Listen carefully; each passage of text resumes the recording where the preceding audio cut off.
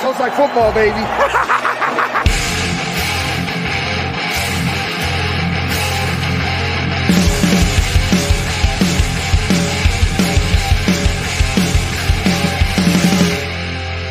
What up, guys? Welcome into the Fantasy Football Smackdown. I'm your host, Kyle August. You can follow me on Twitter at KyleMonth8. And joining me here, as always, he is the excellence of execution. Did I nail it this time? At Jake Takes FF. Jake Rip. What up, Jake? That's what I'm talking about. It only took me about a month to get it right. But yeah, that sounded really good, man. I love it.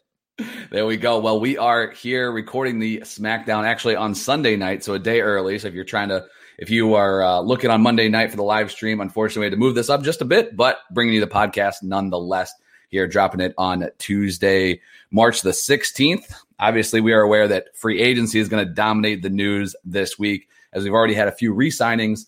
Obviously, the franchise tags last week and a bunch of signings across the NFL, I'm sure, this week. But Jake and I are going to be back next week with all of our free agency takes, so be sure to stay subscribed and tuned in for that. But Jake, how was your week, man? How is fantasy football treating you in this kind of calm before the storm? It's good. Things are a little bit slow out there, but you got to imagine once pieces start moving back and forth in free agency and players start getting dealt, that's going to start waking up people in their dynasty leagues. So hopefully that'll start awakening some group chats and get some dynasty leagues out of their hibernation, their off-season hibernation, and we can get some deals going. Yeah, no doubt. I tried to make a few moves like right before, the tag period. And it was a little bit tough, but I'm sure people will really start tuning in even more. But obviously, you guys listen to this. Hopefully, you guys were able to make some moves, make some make the preemptive strike before everybody starts tuning into everything. So yes, we all hope you were able to trade AJ Dillon while you still could. That was a fun week. That rivaled Frank Gore's time on the Philadelphia Eagles. That was man, that was crazy. It's been a crazy week for that Green Bay backfield. But on today's show, I mentioned we got free agency coming down the pipe next week. But on today's show, Jake and I are going to cover our 2021 Blacklist as of right now, the players that we are just out on from a redraft perspective. So whether you're doing your redraft prep or whether you're a dynasty owner going for it this year, these are the players that we're probably just looking to avoid. So even if you own them in dynasty, you might want to cash out now while the getting's good. So before we dive into that, just want to remind you guys, if you're listening to this show on the Fantasy Football Smackdown feed on your favorite podcast player, is that feed is eventually going to go away here in just a couple weeks. So if you're not already subscribed, go check out the Dynasty Warzone feed. Just search Dynasty Warzone. You'll find it. Not only will you get the Fantasy Football Smackdown every single Tuesday and the Dynasty Warzone every Wednesday, but a number of other shows with our team here at the DWZ Football Network. So hit subscribe and continue to hang out with us all off season. And if you're not watching us or the rest of the DWZ Football Network shows on YouTube, you're missing out right now on this awesome overlay our boy Matty Big Chest put together. We got the FF Smackdown across the top here with our Twitter handles in here. It's looking good. So check out the Dynasty Warzone YouTube page, hit that subscribe button, turn your notifications on, and get in on that contest. They are rolling over at the Dynasty Warzone, and check their show out on Wednesday every single week. If you thought our vocals were great, wait until you get the visual on YouTube, where you get to really see the action going on in front of your eyes. Yeah, no doubt. You can see Jake's plain white wall with one photo behind it. You can see my transformation of all my NASCAR crap that now boxed up. It's in this bin over here. I'm just sitting in an empty room now, and moving soon, hopefully here. So, yeah, I mean, I always tell people I have a face for radio, but Memphis said I got to do the YouTubes. So here we are. Yeah. So Jake, this was kind of your brainchild. I really liked the idea. And fantasy Twitter should love it because everybody just loves to hate on guys, but trying to take this, be reasonable about this, but why don't you just kind of set the table for everybody and then just kind of roll right into your list here? Cause we got about a couple handfuls of players here that we're going to be dropping some knowledge on today. Yeah, the players that I'm going to bring up on this list that I'm bringing out to you, like when I say these players are blacklisted, I mean, I don't care where these players find themselves being drafted come July, come August. I am guaranteeing the Dynasty Warzone listeners, the SmackDown listeners, that you will not find any of these players on any of my seasonal rosters. It's not going to happen. Whether it means those players have hurt me in previous seasons. Ooh, that was a bad voice. I was gonna say a little voice crack there. Edit that one out, would you? Or perhaps through research, for one reason or another, nothing's gonna change my mind on player X. So yeah, you want to just get kicked off here then? Yeah, let's do it, man. Kick it off. All right. So listen, first player that's getting blacklisted. We do this thing every year where we talk about the most underrated wide receiver in fantasy football. Someone always shoots the tweet out, come around like July, August. And someone says, man, Jarvis Landry, he's the most underrated wide receiver in the league. Why are we not talking about Jarvis Landry? And that's been the case for most of his career. He's averaged 90 catches and 1,000 yards over his 7 years in the league. But I am not doing the underrated Jarvis Landry dance in 2021. Before Odell Beckham Jr. went down, Jarvis Landry was pretty much as useless as you'd expect the wide receiver 2 to be on a run-first offense. He was wide receiver 40 from weeks 1 through 6 while OBJ was active. And Cleveland was running the ball 48% of the time on their offensive snaps. That was 4th in the league. They were running the ball 53% of the time when they were at home.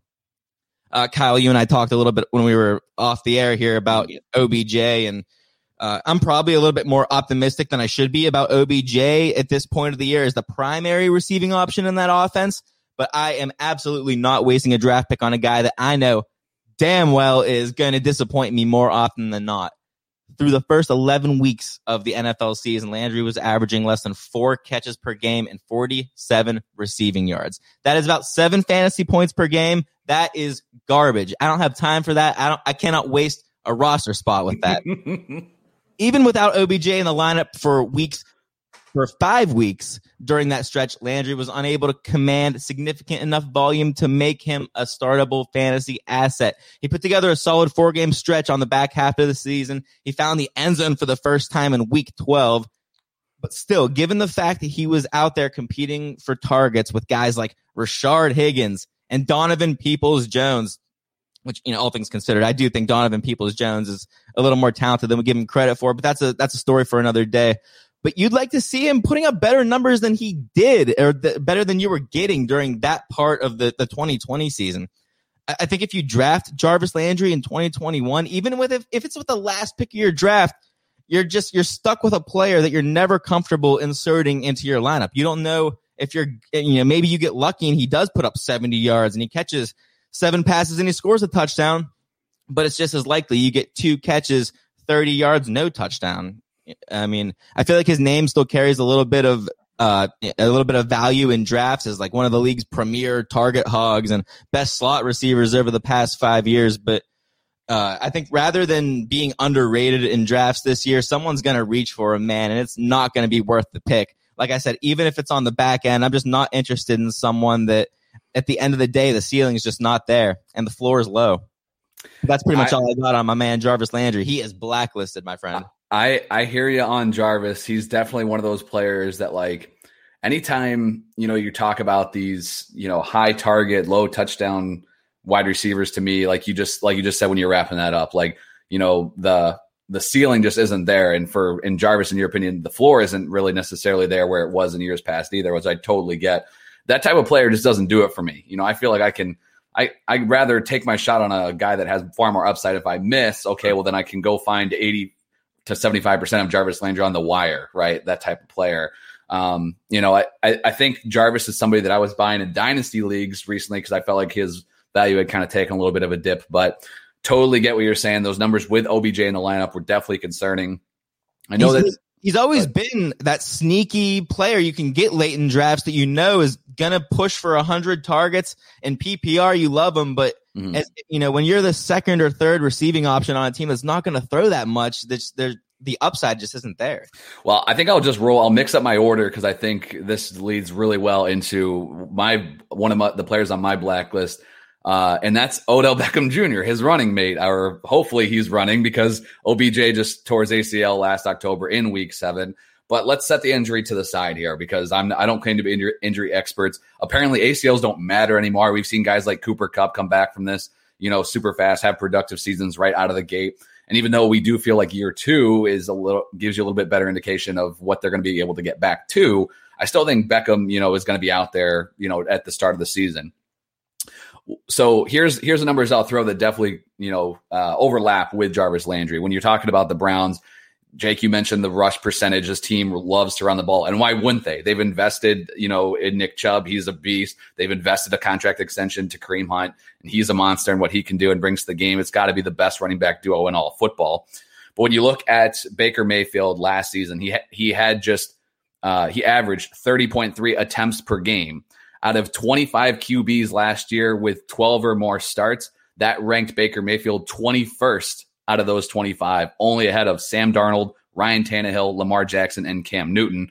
A few of those guys, they're not going to throw the ball because they're running, right?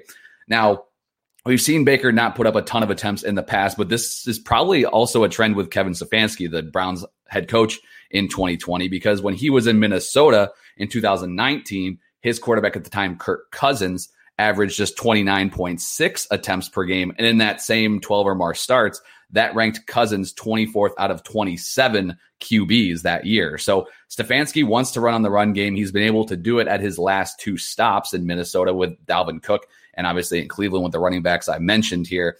My thing with Odell Beckham Jr. is just what we saw from him that first handful of years in New York was obviously a ton of great numbers, but also a ton of targets. Eli Manning was throwing him the ball an average per game of 10.5 targets. I mean, that's a lot of volume right there. And over 22 games with the Cleveland Browns, Odell Beckham Jr. has only seen 175 targets. That's just under 8 targets a game. So he's not seeing the volume that he was when he was an elite, wide receiver when he was on the field. Now, I took a look just to kind of make sure this is in perspective. Fantasy Pros right now, obviously mid-March, has OBJ ranked as the wide receiver 23. So you're not having to pay that, high-end price tag. Even I think last year he was borderline, wide receiver 1, high-end wide receiver 2, and that's taken a little bit of a dip. But for me, there's guys right now that are ranked over on Fantasy Pros behind him, just behind him, guys like CeeDee Lamb, dunk that. You got both Cincinnati wide receivers. I think they'd be throwing the ball all over the place. T. Higgins, Tyler Boyd, even for redraft, I'm taking them.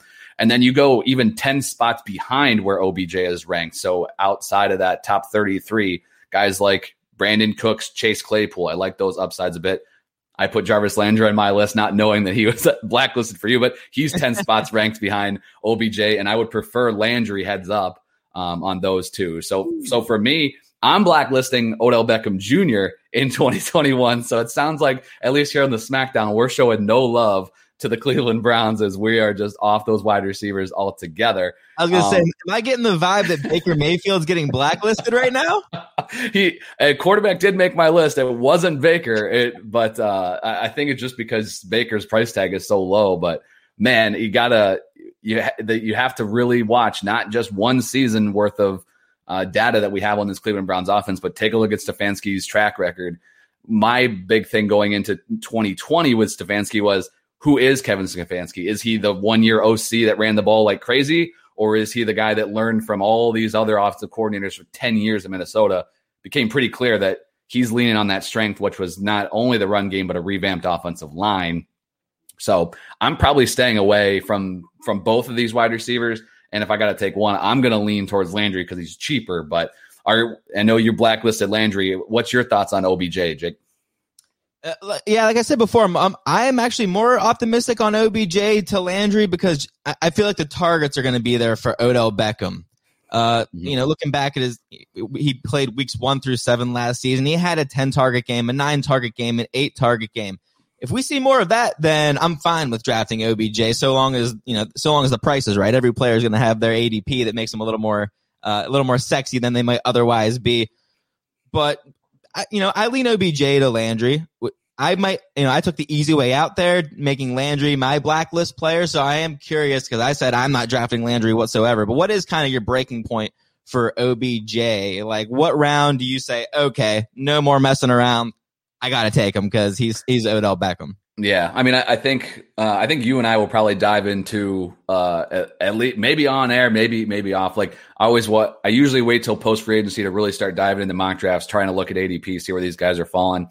But knowing that there's at least 3, maybe more players that are ranked 10 spots behind Odell Beckham Jr. Like I would probably I would say OBJ would have to be on the board in round maybe 8 for me to start looking at him. There's going to be just too many guys that I'm going to take above him right now. So that's why I think he qualifies for the blacklist, in my opinion. But we will see, man. I think, like you said, every player has their price except Jarvis Landry, who apparently will never be owned by Mr. Jake Rip, who wouldn't take him with his last round pick. Yeah, and you know what? I'll tell you what, round 8, I think that's going to be realistic come draft season, because I already see people getting OBJ in dynasty leagues in double-digit rounds. People are already afraid because they see that age 28 tag next to his name. But you know what? I still think he's got some juice in him. So if he's available in round 8, I'll take that. But otherwise, I'm cool with the blacklist. All right, we'll see how this one shakes out, and I think we will have further discussion on these head-to-head round wide receivers, I'm sure, throughout the summer. But Jake, who you got as your number 2 player on your list? Okay, so I'm going to stay with the wide receiver position, and I kind of mashed together 3 wide receivers that I think fit the same mold, and generally, I'm going to avoid this type of wide receiver, and that is the Marquise Brown, Henry Ruggs / Jalen Reagor type wide receiver. All 3 of the players I just named, okay, all 3 of these guys had an opportunity as the wide receiver 1 on their respective offenses. All 3 of these guys commanded first-round draft capital. Marquise Brown and Henry Ruggs, they both fit the mold more as that small, speedy pass catcher that you expect to get behind the defense, high yards per reception type players.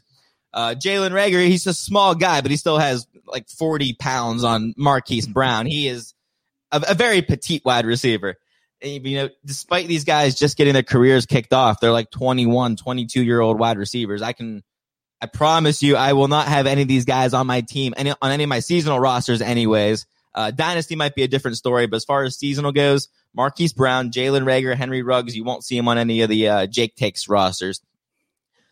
So starting with Marquise Brown, we have 2 years of data on the guy that so far shows us he's not capable of putting up wide receiver 1 numbers, even on a team where he's the unquestioned number 1 receiver in the offense.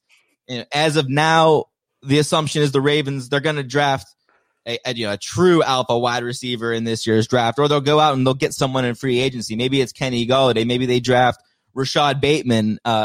Either way, I think that maybe helps Marquise Brown as a player, but still, as far as fantasy goes, he's not going to be giving you enough to where you're comfortable playing him in your lineup on a weekly basis. But like Jarvis Landry, once Marquise Brown does become that secondary receiver on the offense, actually, I guess he'd be the 3rd receiver on that offense, because I'm forgetting about Mark Andrews.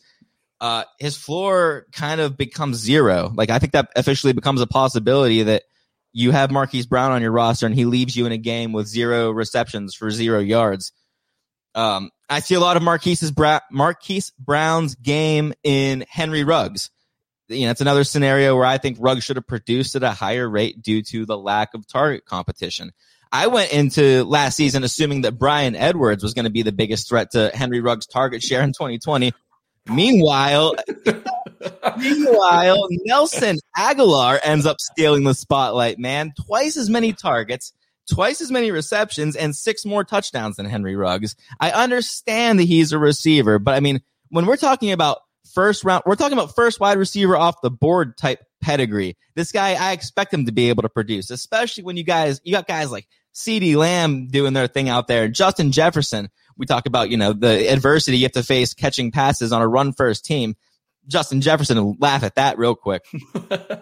But pertaining to Henry Ruggs, I stand exactly where I stood in 2020. I still believe that Bryan Edwards is the better receiver. If I had to put money on one of these guys having the more relevant sophomore season, I'm probably going to hedge my bets on Bryan Edwards over Henry Ruggs, and that's just betting on the talent alone. As for Jalen Reagor, he's the one that I'm probably most optimistic about with the 3. He, like I said before, he's marginally bigger. He is more versatile than the other 2 receivers, but still, just like Henry Ruggs and Hollywood Brown, Jalen Reagor failed to dominate as a receiver despite the lack of target competition in Philadelphia. There was nobody. Greg Ward, who was the other guy? Travis Fulgham.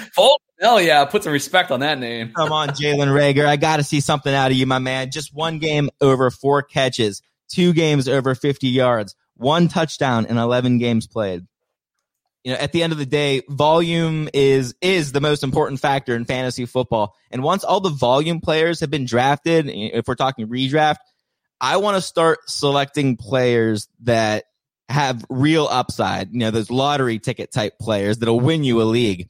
I'm not wasting any of my picks or my roster space on the small burner type receiver like I just named here with these three guys that can pop off for 4 receptions and 120 yards and a touchdown on any given day in a best case scenario. But, more likely than not, they're going to disappoint you if they don't connect with that 50-yard bomb on Sunday. You're stuck with minimal receptions, minimal yards, and you're praying for a touchdown at that point. So, Marquise Brown, Jalen Reagor, and Henry Ruggs, you're blacklisted for 2021. Sorry, my friends. Dude, I hear you on that. I think traditionally, the guy that everybody thinks of when it comes to that type of player is Deshaun Jackson, right? And so, I know, over the years, I have found a lot of success by just knowing that I'm not drafting that guy. And I think the good thing for fantasy football owners this year, this rookie class coming in, I don't necessarily know that there's that type of player, right? As far as at the top of this class, when you look at not just the guys you mentioned, but think back even before or after Deshaun Jackson, John Ross, first round pick, just complete useless, right? Tavon Austin right before him. These guys that go in the top half of the first round in the NFL draft and are just completely useless in fantasy football. And that was back in the day when standard scoring, or as I like to call it, God scoring, was the standard, right? Non-PPR. So for any half PPR, full PPR leagues, these guys their floor is just non-existent. So I'm with you. There's definitely a listener out there right now who's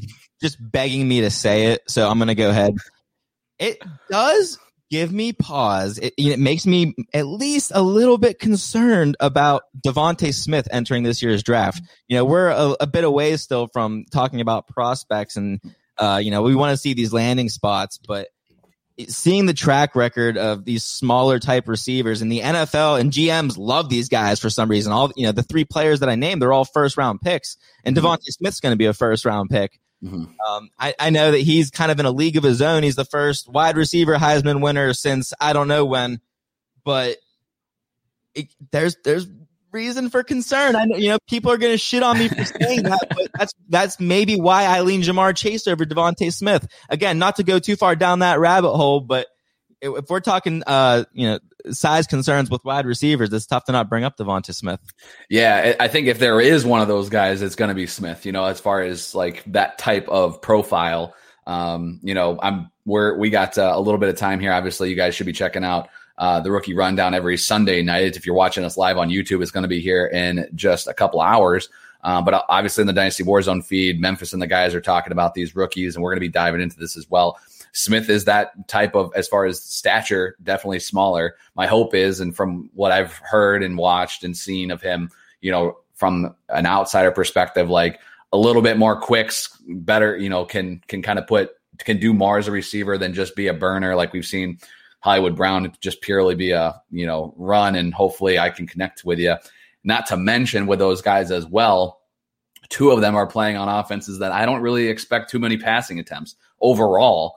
Memphis drops this he's been dropping this. I've heard on a few times. He said on our show last week that Lamar Jackson was averaging 27 pass attempts per game, not completions. So that doesn't really leave a lot on the bone there for any wide receiver or any pass catcher, to be honest. So, these guys are really tough. And I think what you said, Jake, is I guess I'll try to restate it maybe and to help clarify. When you're saying you're not going to take these guys after a lot of the volume receivers, you're going to take guys that have more upside. You're talking about players not upside on a week-to-week basis, because these guys can go off at any moment, but more of the player that might have not necessarily the clear path, but a path where hey, if this falls into place, he's now a top 5 round player, top 6 round player, versus okay, I can have Hollywood Brown on my roster, and now I gotta hope to God I plug him in at the right week. So is that kind of what you're saying with that? Sure, a player that can fall into the right situation, or even just a rookie who's being drafted this year. There's a ton of rookies coming in the 2021 class. It's freaking loaded.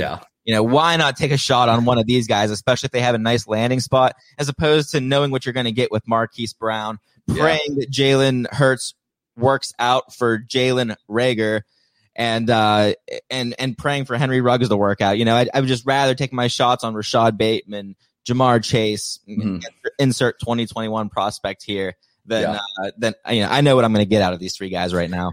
Yeah, the devil you don't know sometimes in those cases is better. So I'll take that. I hear you. If I had to pick one, and then I'll drop my next guy. If I had to pick one, I would probably take Ruggs, just because I think he's in an offense that will throw the ball a little bit more, and I'd rather have Derek Carr than Lamar or Hurts from a throwing to the ball. So if he's able to step into that Aguilar role, Aguilar was decent last year, to be honest. I mean, it says something that he's able to just step in and take over. But we will see, man. So I'm with you. Traditionally, when I steer clear of those guys, I don't regret it. So I definitely understand that, the hate. Tell me this. Who else made your blacklist? I'm going to go with a QB here. I think this might be the only QB that we're going to have on the show. And obviously quarterback, when you're talking about QBs, it's like in one QB leagues, it's like, you better just freaking wait. It doesn't matter if Kyler Murray's sitting there around 6, it doesn't matter. Just wait, pick your guy late, and, hope that either you can hit on the next Kyler Murray or just be fine with, Matt Ryan or Matthew Stafford, but get the value elsewhere at other positions. And obviously in Superflex that changes, it flips the thing on its head as well. But I think overall, no matter what the situation is that a guy that I'm blacklisting right now and that I will probably not own, I will not own on any teams, because that's what we're doing here, is Ryan Tannehill. And he has been my guy the last few years, right? He was a super cheap dynasty buy when he came in for that, to be competition in Tennessee, took that job over and took the fantasy world by storm, dude. He was an absolute monster in a run-first offense. But despite him having another successful 2020 campaign, I don't think that's going to be replicated to the same extent in 2021.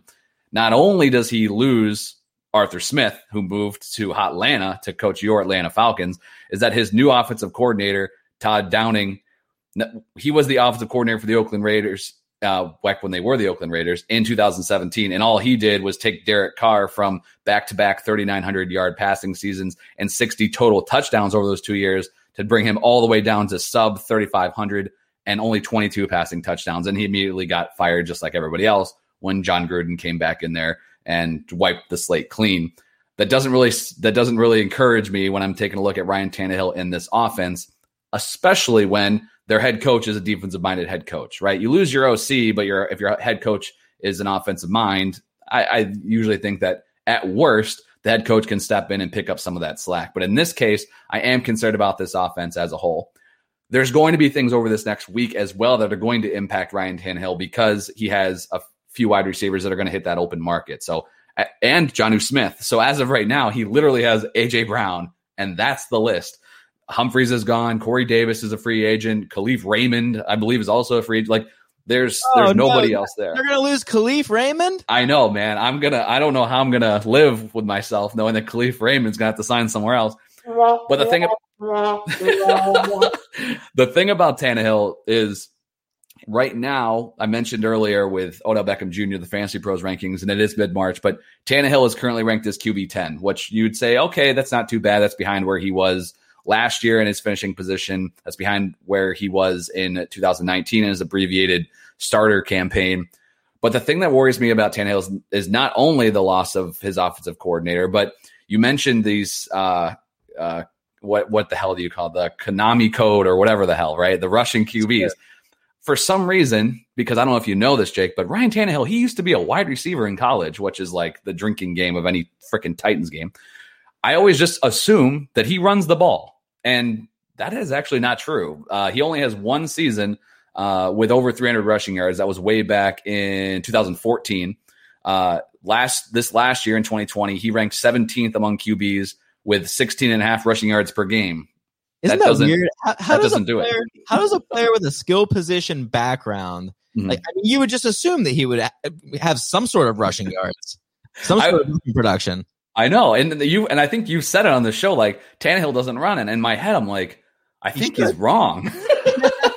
But you're not. You're dead. I'm glad I didn't open my dumb mouth and try to argue with you, because he doesn't run. 17th among QBs. That's not good enough. That's not a difference maker. Like, maybe he's not Matt Ryan or Red Ben Roethlisberger, but he's not anywhere near the difference maker at that position. Even if you look at somebody like, why the hell am I like Gardner Minshew, right? Like somebody along those lines, where it's not going to be, the 800 yards or 700 yards, right? Those elite guys, but if somewhere in that, even Daniel Jones, like that 400 yard pace, 450, that's solid, right? That gives you a few extra points per game, or 4 points per game about extra. Tannehill, that's just not enough for me to say that, okay, his rushing production can kind of prop him up. You also take a look at his passing production last year, 33 touchdowns. That was a huge jump. He was just on fire, especially when you consider the fact that he was 18th in total pass attempts on the season, and an average pass attempts per game, he was even below Baker Mayfield, who we talked about earlier, right? So he was, his touchdown production was obviously really high. His touchdown percentage was extremely high. Then you factor in that he scored 7 rushing touchdowns last year to put up that, I believe it was QB7 season. That is a ton of rushing touchdowns. I believe he only had 8 entering last year. So to get 7 in one season, in addition to the 33 passing touchdowns, those things just scream regression to me, right? So he did finish his QB7. If you take those rushing touchdowns from 7 to 4, that would have made him QB11 on the year. And that's if you don't have any regression to the passing numbers, which I do think is coming as well. So this should continue to be a run first team. I think those numbers come back down just a little bit. And Tannehill, while he could still be serviceable, he will not be on any of my teams, because I'll just wait. I'll punt that thing down the trail even further and take any of the quarterbacks that are going 5-6 rounds after Tannehill, because people are going to be buying 2019 and 2020 Ryan Tannehill. So he's the only QB on my list. I think he's the only QB featured on this show, but he's blacklisted. He's not on any of my teams for redraft in 2021. That was a great point you made about his rushing production or lack thereof, because I think it's a very real possibility that he does go from those 7 rushing touchdowns, which before you did just bring it up, I would have had no idea that he had 7 rushing touchdowns. Had you made me guess, maybe I would have guessed 4. But I mean, it's a very real possibility that he has 0 rushing touchdowns next year. Like, I would love to go back and watch the film again, because I'd be willing to bet money, and I hope this doesn't come back to bite me, but I'd be willing to bet money that those were not drawn up run plays, or at least the majority of them probably weren't drawn up run plays, unless maybe they were doing some kind of bootleg thing to Derrick Henry on the goal line where all the defense bites. I don't know how it happened, but most of them, because I had Tannehill in a lot of spots last year, and it was awesome. Like, the guy was great, but most of those rushing touchdowns were off of at least a few I remember, so maybe not all of them, but let's say 4 or 5 were off, like down at the goal line. They already plowed Henry in there once or twice, and like, all right, everyone knows it's going to Derrick Henry. Fake, I'm going to go outside here and be untouched. But 7 rushing touchdowns is extremely difficult to replicate, unless you are a 100 rush attempt quarterback, and Tannehill is just not that kind of guy. Yeah, man, that touchdown percentage is going to be tough too, and that was something that we said going into last season, because he had an even higher touchdown percentage in 2019. Like, you thought that he had a 6.9 touchdown percentage in 2020. You thought that was stupid. He had a 7.7 touchdown percentage in 2019. We knew that was going to come down, and it did. But, I like you said, I would still expect that 6.9 to come down to something more realistic, especially, we all like to shit on Corey Davis and make our Corey Davis jokes, but he's an important part of that offense. He's gone. If Jonnu Smith is gone, you said it, man. It's AJ Brown and no one else. Chalk up AJ Brown for 150 targets in 2021. It's going to happen. If they don't sign some other players, Tannehill can be in a world of hurt. So I think, the idea of blacklisting him, well, maybe I'd take him at the end of the draft. I don't think that's going to happen, because people are still going to see those numbers that he put up last year, and he's going to go earlier than he should. And there's more than one red flag around him. So I'm totally down with him being blacklisted. All right. Sorry, Tanny, dude. It was a hell of a run, and I enjoyed it the last couple of years, but we're out. We are out. Won me a championship as well. Thank you for your service, Mr. Tannehill. Yes, no doubt. But all right, crapped on a quarterback there, so we can check that one off the list. Jake, who else you got on your blacklist for 2021? You know what, man? We haven't crapped on any running backs, have we? Not yet. I know I got one, but you want to take them down? Yeah, let me change that real quick. Because last year, I did not see this coming at all, but slowly but surely, Damian Harris started to become a thing. Like, I never thought he was a great running back to begin with, but after he started seeing consistent volume, people in the fantasy community as a whole really started to jump onto that Damian Harris bandwagon. The Patriots were averaging the third most rushing attempts per game last season. That allowed Harris to see around 14 carries per game that he was actually pretty efficient with. He was averaging 5 yards per carry. And even more impressive, he was one of the league's most efficient running backs on a yards per carry basis, despite also averaging 7.4 defenders in the box. That was first in the league. So, teams knew that New England was going to run the ball. Throwing wasn't exactly an option with Cam Newton, which again boggles the mind why they would re-sign him. For $14 million or whatever? Like, what did they pay this guy? I'm like, are you kidding me? You got him last year for a bag of beans and some salt packets. Like, what the hell are we doing here? Yeah, way too much for a backup quarterback in my position. Nice. But, when you're looking at the stats, you would assume that Damian Harris was able to just completely overtake Sony Michel as the unquestioned RB1 in New England. And if that was the case, then maybe I would be all in on Damian Harris, but that wasn't the case last season. We as fantasy analysts or anyone who plays the game, we have no idea how running back carries are going to shake out in New England next season. Those two running backs, Damian Harris and Sony Michel, they only played 2 games together last season, the entire season. And, Harris, he did lead those two in carries 27-17 over those 2 games, but Sony was just coming off of the IR. And, while Harris, he was impressive with his carries, he was really impressive. I said before, 5.0 yards per carry. Sony Michel was actually even better with his limited carries. PlayerProfiler.com charts a stat called true yards per carry. They discount any breakaway runs. I think it's runs of 20 yards or more. A run that would just completely inflate a player's yards per carry. It gives you a more idea of how they were performing that season. But Sony Michel was second in the league with 5.2 true yards per carry, just ahead of some scrubs like, I don't know, Nick Chubb, Derrick Henry, Aaron Jones. And I'll throw a little fun fact out there. First on that list in true yards per carry was J.K. Dobbins this year, so maybe look out for him. But all this Sony Michel talk, this isn't to suggest we should all be buying into Sony Michel in redraft or in dynasty or move him up our rankings. I think, we should just be very clear that he's not the absolute slouch that the fantasy community has made him out to be over the past couple of seasons. I think it's way more likely that we see, closer to a 50-50 RBBC split in 2021 in New England rather than Damian Harris just dominating touches like I think a lot of people are assuming.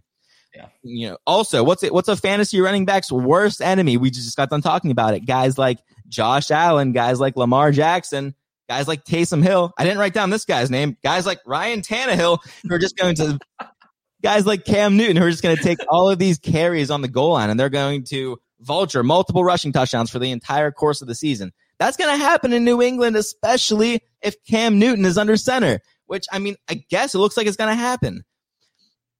But between Sony Michel remaining relevant in that backfield, like I think he will, and presumably Cam Newton under center, it's hard to get excited about a player like Damian Harris who realistically, he's got to find the end zone to end up having a solid fantasy day. He's not used in the receiving game. So, if he's not getting 20 carries per game, if he's not getting 100 yards and a touchdown, you're probably disappointed with the outcome. So, if I knew he was going to get all the carries and Sony Michel wasn't there and Jarrett Stidham was the quarterback and they were going to 100% commit to the run, then maybe I'd be willing to give Damian Harris a shot. But, seeing all the red flags around this guy heading into 2021, I'm out. Not going to do it. He's blacklisted. Well, as a fantasy owner or a dynasty owner of Damian Harris in a couple spots, unfortunately, those teams that I own him on have no running back depth. I'm really going to need him to perform this year. Well, yeah, I assume that's why you still have him rostered. This makes me sad, but I totally follow you, man. I know last year, having him on some teams, I was kind of really watching that situation. It's very, very full backfield. We saw guys at different points. James White and Rex Burkhead, I believe, are both free agents. We'll see if they return or one of them returns to the New England Patriots. So maybe there's some passing game work, out there. But again, with Cam Newton under center, what does his offense look like, really? We saw exactly how it looks, my friend. It's very. Hold on, let me just hit the. I guess I was trying to see if maybe he could have some sort of bounce back this year. But I need to preload a fart sound onto this thing.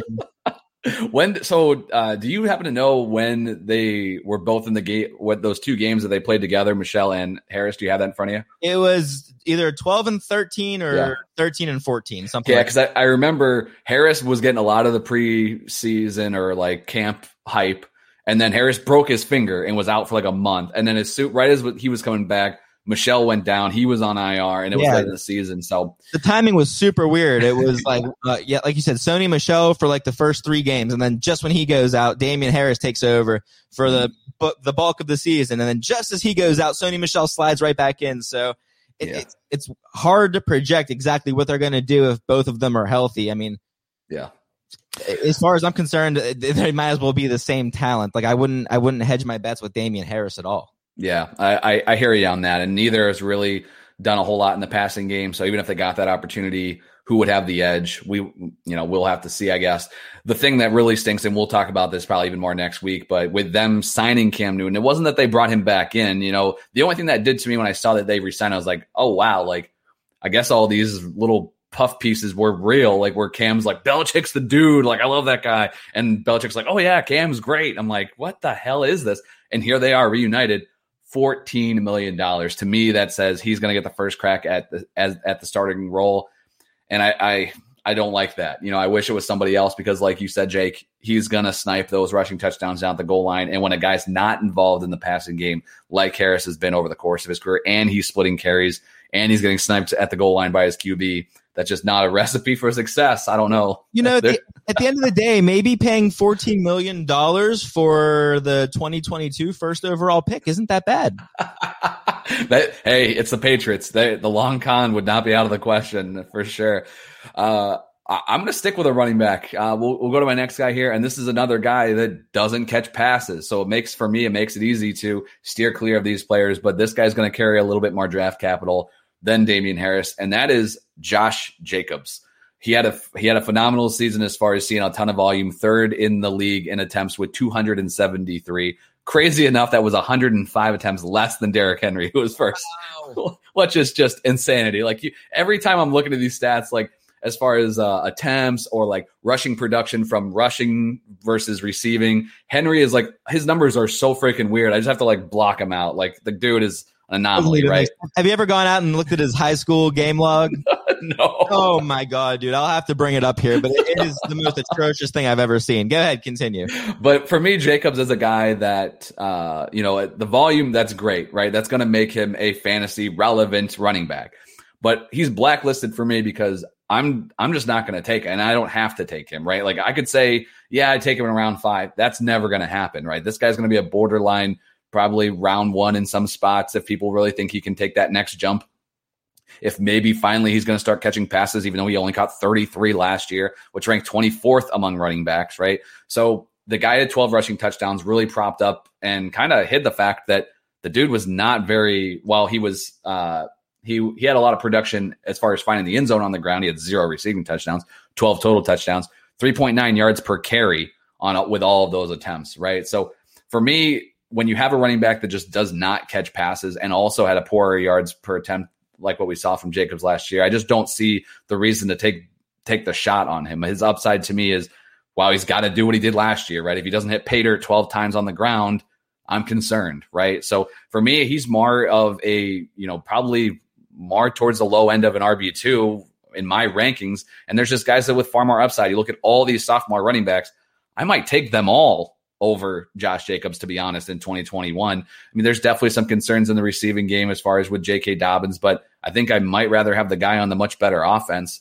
in Dobbins than Jacobs. And right now they're not even really ranked, close enough where you're going to have to, that's going to be a decision for a lot of people. So Jacobs is going to come off the board way too early for me regardless. He's probably going to be 2 or 3 rounds, down the board for me in 2021. He was, again, tied for fourth among running backs with 12 rushing touchdowns, third in rushing attempts, but only 33 receptions, doesn't even have a career receiving touchdown, and just all that production being based. Is that real? That he does not have a receiving touchdown in his career. You made that up. I wrote it down, or typed it down, so I'm hoping that I am telling the truth. Someone fact check that. When you look at Jacobs, to me, he's just a guy that I want players that are going to catch the ball for my RB1, right? I want a guy with a little bit safer floor, not as touchdown dependent. Guys like Josh Jacobs fit real nice into low end RB2 slots, but you're going to have to pay the ultimate price for Josh Jacobs. And I'm not doing that. So Josh Jacobs is blacklisted for me. Like I said, give me every single sophomore running back heading into 2021. And that alone removes Jacobs off my board. Yeah, I think like the dynasty community anyways fell in love with this guy way too early, and there was really no reason to. But I know exactly what the reason is. Dynasty players, they fall in love with youth, and Josh Jacobs came in as the super young 21-year-old first running back taken in the draft, first round. And most importantly, where does he come from? He comes out of Alabama, where they breed running backs. Mm-hmm. So right away he had all these sexy things about him, but even in the combine he didn't perform that great. It's not like he's like the super stud athlete. It was just a poor running back class, really. A 4.69 40. Like you said, the work isn't there in the passing game. Even as from like an opportunity share or a snap share standpoint, early in his career, I assumed he was just getting all of the work, and that was another one of those things that made him so attractive. Was I thought maybe he could be like one of those Joe Mixon type guys where they really do command all the work in their backfield, despite Josh Jacobs being just 5'10", 21-year-old out of college. I thought he could be that guy, but just a 67% opportunity share last season, a 63% snap share. Going into last year, the GM threw out some empty promises about getting him some more targets, and I fell for that in a league or two. I was a sucker, but yeah, not this year, man. I'm with you. You can put him on the blacklist. I don't think I'll have any Josh Jacobs, especially if we're drafting him in the first couple of rounds. I'll pass. There's just way too much running back talent out there. And I wish I had the numbers in front of me. I put this out like on Twitter like months ago because I was just messing around looking at numbers. And I'm down on this guy as well. But when you actually when you compare, that was the same class, Josh Jacobs and David Montgomery, their numbers are pretty much the same as far as fantasy production. But no one would know that because everybody loves Josh Jacobs because of all those things you said. And everyone wants to shit on David Montgomery because he's David Montgomery and he's boring as hell and he just falls in the end zone. And, things are going to change with the Bears having to address whether Tariq Cohen's going to be, fully back or there's going to be a pass catching option there at the running back position because Montgomery obviously benefited from that last year. But Montgomery is going to be going 3-4 rounds after Josh Jacobs. And over the last 2 seasons in the league, they've pretty much been the same guy. But for some reason, one guy is, 10 to 15 spots higher in any ranking you look at. Dynasty, redraft, doesn't matter. So it's interesting. He's a guy that I've never really owned, but I won't own him in 2021 either. Josh Jacobs is out for me. By the way, I mentioned I would bring you Derrick Henry's high school stats. I got him here in front of me. So he averaged 327 yards per game. That's 9 point. Was he a quarterback then? No, was he throwing the ball? He was just eating up all these guys. Those were rushing yards. Eating up all these children that were the size of normal junior high people, and he's just this enormous. He probably looked like he does now, but that same year, 9.2 yards per carry, 4,260 rushing yards. This is his senior year, and 55 rushing touchdowns. That if anyone should have been allowed to come straight to the league, it should have been him. They should have been like, just get your ass to the NFL. Could you imagine being a parent and like your kid's on the defense and you don't even know what's coming until they line up on the line of scrimmage? You're like, oh no. What is that adult doing out there? Why is one of the coaches wearing a helmet? Poor Timmy's about to get crushed. Ridiculous. Just crazy. Well, now we know it's translated to the NFL. There you go. Yeah, it translated very, very well. All right. Well, I'm going to have to find some highlights footage. I'm sure it's out there somewhere of him just dragging these poor kids straight to the end zone. But I know I have one more player left, but we'll kick it back to you, Jake. Who you got? Who you blacklisting here for 2021? Yes, I have one player left as well. I got no special intro for him, so I'm just going to throw it out there. It's Mr. Devontae Parker. 2019, man. 2019 was fun, but it was a complete anomaly for Devontae Parker. We waited so long for it to happen, and people hoped that it would continue into 2020. But I think it was just his once in a lifetime type of season. He was in 2019. He was wide receiver 2 from weeks 4 through 17. He put up seven double-digit touchdown game, 7 double-digit target games. There we go. Man, I'm slipping all over the place. I was going to say double-digit touchdown games. That signed me up for that shit. He was good. But I'm pretty much chalking up that 2019 season to Ryan air it out Fitzpatrick throwing the ball 42 times a game and Devontae Parker being the only guy in town to receive all that volume. Miami went all the way down from 4th in passing volume in 2019 down to 19th in passing volume this season. Devontae Parker went from over 1,700 air yards in 2019 to just over 1,000 air yards in 2020. That right there, real quick, is how you lose out on a ton of receiving production. While I do expect Tua to, dude, that's a tough one too. While I do expect Tua to improve upon, what we saw in his rookie season. I don't know why I give myself these tongue twisters. He'd have to make enormous strides this offseason if he was going to support not 1, but 2 fantasy relevant receivers for 2021, because let's not forget, one of Miami's biggest priorities this offseason is going to be to either sign or draft a wide receiver, because Preston Williams ain't it. It looked like he might be, but the dude can't stay on the field, and that pretty much leaves Devontae Parker. So what happens to Devontae Parker's production when Juju Smith-Schuster shows up in Miami and commands a 20% target share right out of the gate? What happens if Miami decides to pull the trigger on Jamar Chase with that? What do they have, the 3rd overall pick? Yeah. What happens to Devontae Parker? If this is a guy that needs to see 1,700 air yards in order to put up wide receiver 1 type numbers, I just don't think he's going to ever find that season again. Aside from 2019, Parker's never caught more than 4 touchdowns in a season. 2019 was the one season where he eclipsed 800 receiving yards. One of my biggest themes this episode has kind of been, if I'm not drafting for stability, I'm drafting for upside. So I have to ask myself, does Devontae Parker provide stability at the wide receiver position? I would say absolutely not. He had 3 games this season with over 100 receiving yards. And he had 4 games with under 40 receiving yards. You kind of just never know what you're going to get from this guy. So then I asked myself, okay, does Devontae Parker provide upside at the wide receiver position? Well, you tell me. He's already 28 years old. He has 1,000 receiving yard season under his belt. And I'd say the addition of another, good to solid wide receiver in that offense is going to be all it takes to just completely squash Devontae Parker's fantasy value in 2021.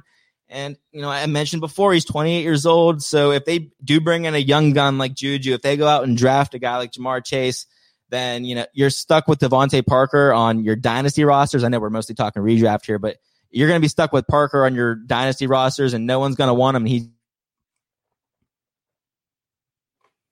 We've seen the best that Devontae Parker has to offer. It's not up from here. So if I have to choose, again, like I said before, between drafting a guy like Devontae Parker, who I think can give me 700 receiving yards and, whatever, a handful of catches, 5 touchdowns. If I'm lucky, I don't want that. I don't care about that. I'd rather take my chances and hope that I can get that out of a rookie, or maybe that rookie pops off and he's the next Justin Jefferson. That to me is a lot more attractive than drafting Devontae Parker anywhere in the double-digit rounds. But what are your thoughts on him? Because I was curious about that myself. Yeah, I'm right there with you, dude. This guy, he showed, when that breakout year was crazy. 5th year in the league. Got his money right now, like to, after that contract when he could have been out of the league, to be honest, that after that first 4 years, but came through. Miami believed in him enough to keep him around. He had a spectacular season, but I think you're right. That was all YOLO Fitzmagic, just chucking it, right? And Tua's not going to be that quarterback. Now, I hope he takes that step and he is able to support Gesicki and whatever rookie they bring in, or, but Parker, I think Parker is, he's that 750 yards, 6 touchdowns and it just, that doesn't really do anything for me. Those are the kind of guys that aren't difference makers on your fantasy roster. Yeah, how many chances are we going to give this guy? He showed up one season. Every other season, he's been overdrafted. He's been worthless on your roster. You dropped him midway through the season. It's just I'm not doing it in 2021. Give me the upside of a rookie, or I mean, really anyone else. Any sign of promise anywhere. It's just Devontae Parker's not it, man. No, it'll be interesting to see. I hope that Miami does invest a lot in that offense, whether it's bringing in a premier free agent, whether it's taking a couple of wide receivers. I think ideally, if you're a Dolphins fan, you probably want them trading back from 3 a couple spots. Let somebody jump up, still have a top 8 pick, take a wide receiver right there still, and just all those picks just keep coming, right? Just keep double down, trade back. You don't need to take a QB at 3, so why pick from there, right? Detroit Lions. I love the call. I'm out on Parker as well. There's no reason to have a guy like that on your squad. Take the unknown. With what Parker gives you on a week in and week out basis, with Tua, you can just find that sometimes even on the freaking wire. Just pick the guy that has a great matchup. There you go, right? He's going to get you, 7-8 points, and you'll be fine. Who cares, right? So, agreed, my friend. All right, man. I got one more on my list. We'll wrap this one up, and I'm going to the vegetables. I'm going to the tight end, and I'm going with Mark Andrews. We'll take it back to Baltimore here. He's right where you expect him to be right now in the rankings, and he'll probably live there. You could probably cement this dude in as the tight end for redraft rankings. Right. He's been productive, right? From the tight end perspective, he's been out there catching a ton of touchdowns, right? So here's the good: 17 touchdowns in 29 games over the last 2 years. That's great, right? This position can lead to touchdown dependent guys still being at the top of the board. Look at Tanyan last year as well. The bad 122 receptions over those 2 years. That was just hanging on to the top 10. Tied for 9th last season with 58 receptions. In 2019, 64 receptions put him tied for 7th. This isn't really like a huge shot at Mark Andrews. We've seen the touchdowns have been there over the last 2 years with Lamar having really good seasons that I think he can put up this production. But the problem is where you have to take Mark Andrews. If you're not taking Travis Kelce or George Kittle in round 2, don't take a tight end. Do not take these middle round guys, because even if he replicates what he did over the last few years, Andrews was 2.5 points and a point per game basis, 2.5 points behind George Kittle. He was the tight end 4 in points per game, 2.5 points. The difference between Mark Andrews, less 2.5 points, was tight end 15, Eric Ebron and Hayden Hurst. That's how many guys you have that you could just find, scoop off the wire, plug and play, that are going to give you a close enough to Mark Andrews, and you don't have to pay a round 5 price for that tight end. So especially this year, dude, I'm sorry to interrupt you, but when we're going to have guys like Hunter Henry switching teams and Jonnu Smith switching teams, and it's not just Kyle Pitts entering this year's draft. There's going to be the dude from Penn State and the dude from Miami, and people are going to be mad at me for messing up names. Brevin Jordan and Pat Freiermuth. There's the tight end pool. There's going to be some impressive names out there. I'm not out on a guy like Noah Fant.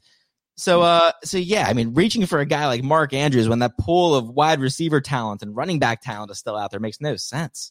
And fire up old Irv Smith. Finally, he's been set free. I mean, there was just too many guys that, again, even if they put up the seasons, and I've mentioned Ebron and Hurst as tight end 15, there were still guys ahead of them. Obviously, Tanyan was just found from the dead. Logan Thomas. Jimmy Graham ended up finishing there, because this position is just, it's so top heavy. If you don't have the difference makers, the absolute difference makers, I will have Mark Andrews ranked as my tight end 4, but I will own him 0 places, right? Because he is just not a difference maker of where you have to take him. I would rather have stability at other positions and know, like, I'll just play the carousel game with that tight end, take my 2 points less per game, but whatever. That's not a difference. So there's no way I'm taking Mark Andrews on any teams in 2021. He will be left there for someone else to take. I made that mistake with Zach Ertz last year. I'm not doing it again. It's the top 2 or bust at tight end for me. And otherwise, I'll take all of the Blake Jarwin. That's fine. I don't care. So touchdowns are great, but not for Mark Andrews, not for me. So, all right, what's your thoughts on Andrews? I guess, like, I mean, it sounds like you're leaning out of the way, but would you take him even if he was a round or two later? No, and simply for the fact that you said there's just no need to. When there's tight ends that are going to be coming off the board 2 to 3 rounds later who have just as equal of a chance to put up the kind of numbers that Mark Andrews is putting up, then I'm going to take a shot at a wide receiver in those rounds. And it's just the lack of receiving volume in general in Baltimore. And then now we're going to add a wide receiver in Baltimore. It's kind of, and I'm going to tread lightly here because this is why I was fading Darren Waller last season. I was worried that he's going to see a lower target share now because they're adding wide receivers. So I'm not going to take too hard of a stance on that one. I'm not going to really dig my heels in, but it is enough reason where, and I don't even put Mark Andrews and Darren Waller really in the same category as far as like, maybe, as receivers, as talent at the position. Mark Andrews is great, but I really do think Darren Waller is a superstar at what he does. But on a team that's running the ball way more than they're throwing it, they're going to be adding a wide receiver. It's just, there's no need to reach for Mark Andrews. I'd expect regression this year, and I'd expect him to also be on my blacklist.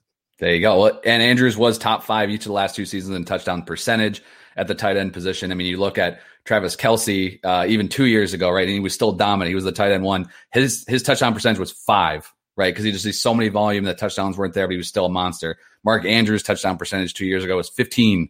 Like the guy, it's insanity how many touchdowns he was bringing in, but how much it was reliant as well in that fantasy value. So again, I think he'll probably finish as a top 5-ish tight end, but the distance between those, the tier break is so real at the tight end position, and that second tier from Andrews all the way down to tight end 15, it's just huge, right? I mean, if I could draft them all in round 13, yeah, I would take Andrews, but that's at the end of the day, I'm willing to sacrifice 1.5 fantasy points per game from the tight end position if it means I get to select my tight end 10 rounds later. No doubt. And that's a legit 10 rounds. I mean, that's not just being exaggerating. No, not at all. So there you go. There's the blacklisted players for us here on the FF Smackdown for 2021. I'm going to be keeping an eye on these names to see if I have to change my tune, but I'm feeling pretty good about this, even for mid-March, that I'm going to lock these guys in at, or I guess not lock them into any of my rosters, right? I don't want them out. And I got a few of these guys in some dynasty squads. I might want to look to move as well. So hopefully you guys found this helpful. And where else are you going to get Derrick Henry high school stats on the podcast right now either? So just on the Fantasy Football Smackdown. So as we wrap this one up, obviously, Jake, you and I are going to be watching out for all this free agency news. So guys, be sure you're following us, myself at Kyle Month 8, Jake at Jake Takes FF. We can give you our opinions live as these things are happening on Twitter, and we'll be back here next week with our full free agency rundown. But you working on anything else right now, or just kind of hanging out? You doing any writing yet? No, man, no writing. Just everything here at the Dynasty Warzone. And correct me if I'm wrong. Are we going to be on Wednesday's show? I don't know. Well, we may or may not. I think last time we talked to, we might be joining Jerry this week on an episode. All right. I know it's coming up. I know we're doing a SmackDown takeover of the Warzone. I can't remember if it was the exact date, so I don't have it in front of me. Check it out, everyone. That might be happening this week, or I could have made it up. But either way, if you're subscribed to the Dynasty Warzone, you'll know. Yeah, exactly. So hit that subscribe button. Head on over to YouTube if you haven't already. Even if you don't watch it over there, just hit subscribe, turn the notifications on. You can check us out sometimes, see our faces, but you get in on that contest they're rolling over there at the Warzone. So appreciate you guys checking us out as always. We're going to be back next week, like I said, with the free agency breakdown. You guys stay safe, take it easy, and we'll see you later.